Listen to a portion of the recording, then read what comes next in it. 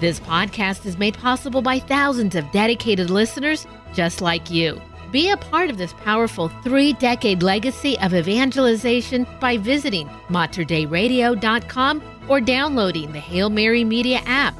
And thank you for joining us on the bridge between your faith and everyday life. Welcome to Sunday Commentary, a weekly program designed to break open the Sunday Scripture readings. Join us as we listen to God's Word and seek to grow in our love and understanding for the good news in our lives. And now, Sunday Commentary with Kevin Doran and Carla Wehrman.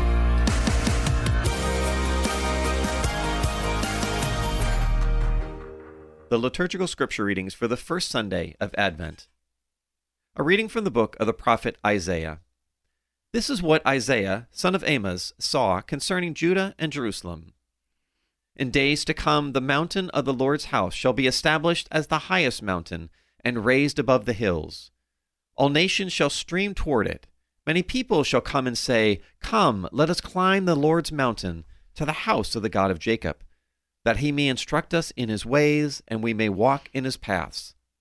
For from Zion shall go forth instruction and the word of the Lord from Jerusalem. He shall judge between the nations and impose terms on many peoples. They shall beat their swords into plowshares and their spears into pruning hooks.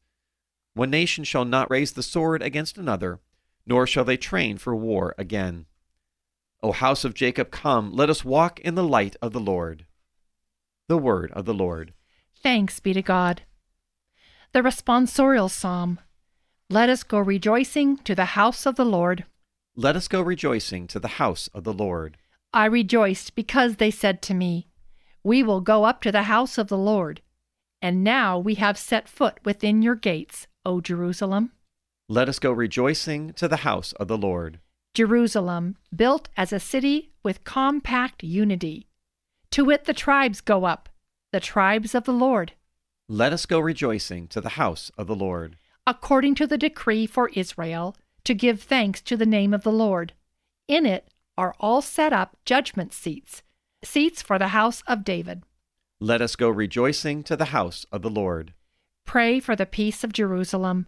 May those who love you prosper. May peace be within your walls, prosperity in your buildings. Let us go rejoicing to the house of the Lord. Because of my brothers and friends, I will say, Peace be within you. Because of the house of the Lord our God, I will pray for your good. Let us go rejoicing to the house of the Lord. A reading from the letter of St. Paul to the Romans.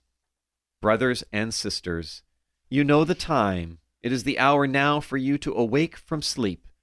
For our salvation is nearer now than when we first believed. The night is advanced, the day is at hand. Let us then throw off the works of darkness to put on the armor of light. Let us conduct ourselves properly as in the day, not in orgies and drunkenness, not in promiscuity and lust, not in rivalry and jealousy, but put on the Lord Jesus Christ and make no provision for the desires of the flesh. The word of the Lord. Thanks be to God. Our reading from the Holy Gospel according to Matthew. Glory to you, O Lord.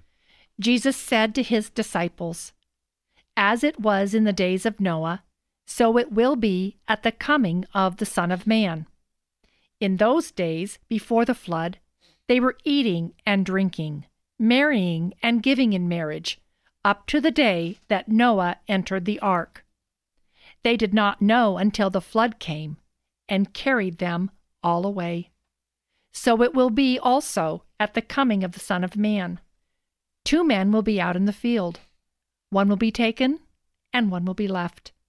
2 women will be grinding at the mill. One will be taken, and one will be left. Therefore, stay awake, for you do not know on which day your Lord will come. Be sure of this, if the master of the house had known the hour of night when the thief was coming, he would have stayed awake and not let his house be broken into. So too, you also must be prepared, for at an hour you do not expect, the Son of Man will come. The Gospel of the Lord. Praise to you, Lord Jesus Christ. Carla, we are starting a new liturgical year. This is the first Sunday of Advent. We're now in year A. So this will be, many of the readings this coming year will be out of the book or Gospel of Matthew. And remember, and I know society now with the, as we're kind of end of November, beginning of December, Christmas decorations have been in the local stores probably since what? Oh, September? Halloween. Right. Remember, please, that this is a season of preparation, not celebration. The whole point of Advent is to try and get us to quiet ourselves in order to be prepared for celebrating the coming of Christ as our Messiah. So there actually is a threefold coming, if I can ask folks to think about this during this season of Advent. If you can please think about this, prepare yourselves worthily to celebrate the anniversary of the Lord's coming into the world as the incarnate God of love. Make your souls fitting abodes for the Redeemer in Holy Communion.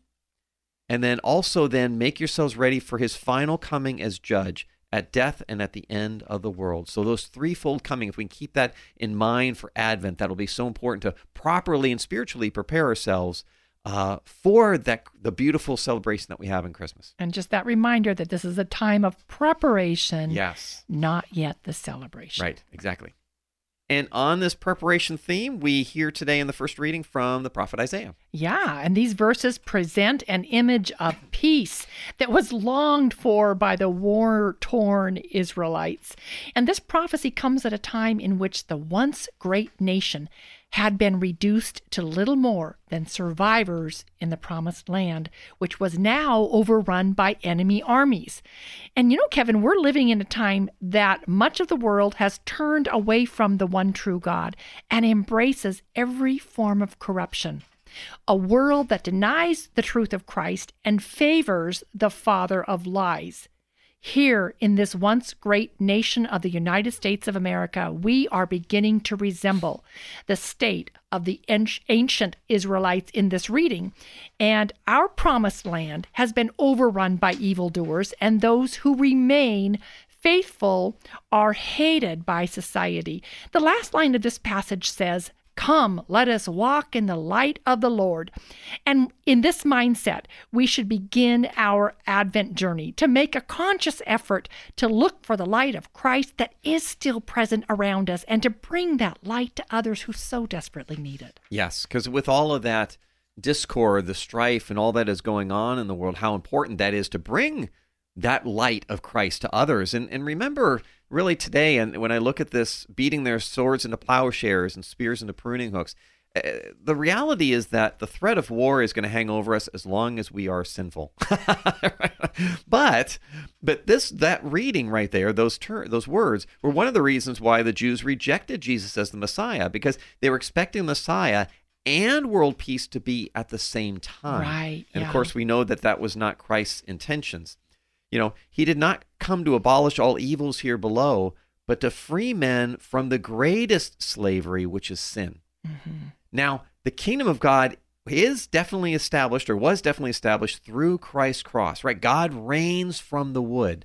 But in terms of the second coming, that will be a time when the swords will be beaten into plowshares and the spears into prune hooks. That will be a different time. Again, we have Christ's reign, but not the second coming at this time. So how important that is to remain vigilant. And that, as we start this year, I think that's a beautiful thing to remember, is quiet ourselves, be able to develop ourselves spiritually in order to fight that spiritual battle that's coming.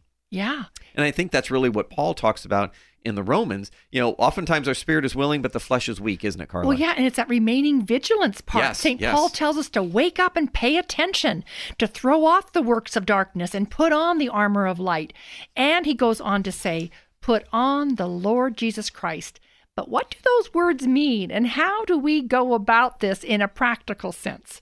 Well, I think that this kind of touches on what St. Paul is saying, and just a little story here.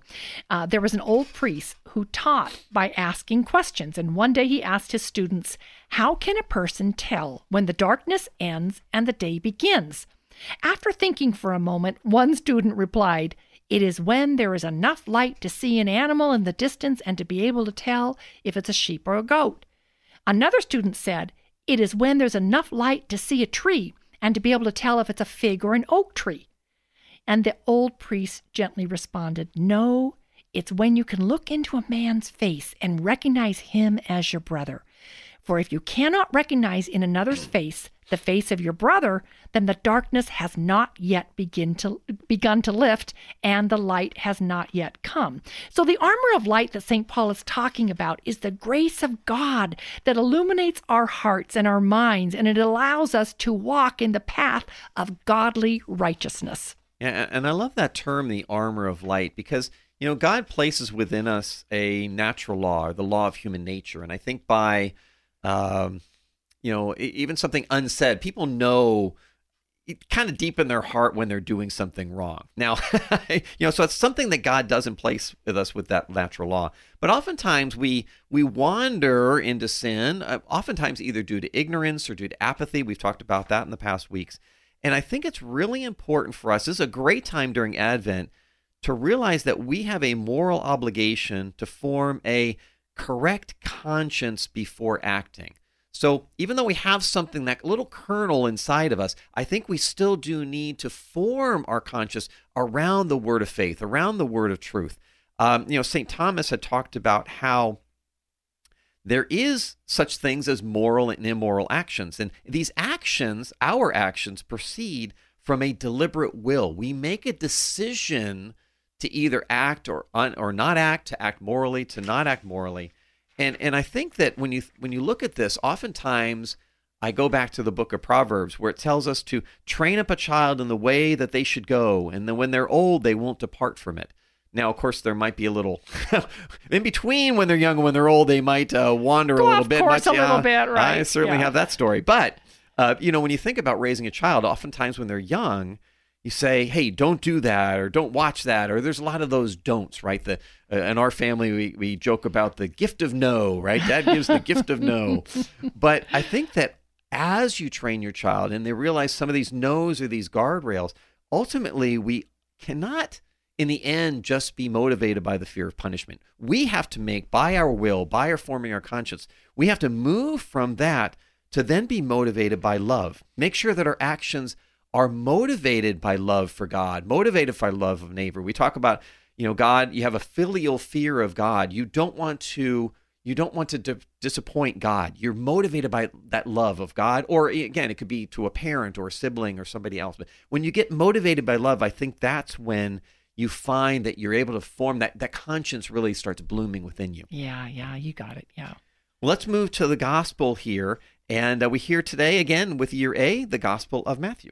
Yeah, and the reading is another great reminder that we need to be intentional about our life, that time is a gift, and that those who squander the time that they've been given will not be prepared when death comes, because most of us will never know which day is going to be our last here on earth. Yes, and let's in closing take some words of St. John Chrysostom. He says here, when you do not expect it, he will come. Because he wants them to be anxiously waiting and constantly engaged in virtuous practice. What he means is something like this. If the generality of men knew when they were to die, they would strive earnestly only at that hour. Amen. You've been listening to Sunday Commentary with Kevin Doran and Carla Wehrman, produced at the studios of Mater Dei Radio. For more information about this show, go to materdeiradio.com. That's MATERDEI radio.com.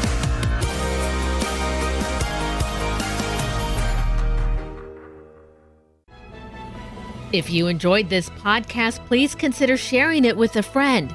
You can support this vital mission of evangelization through materdeiradio.com or the Hail Mary Media app. And thank you for helping us lead souls to Jesus through the Blessed Virgin Mary.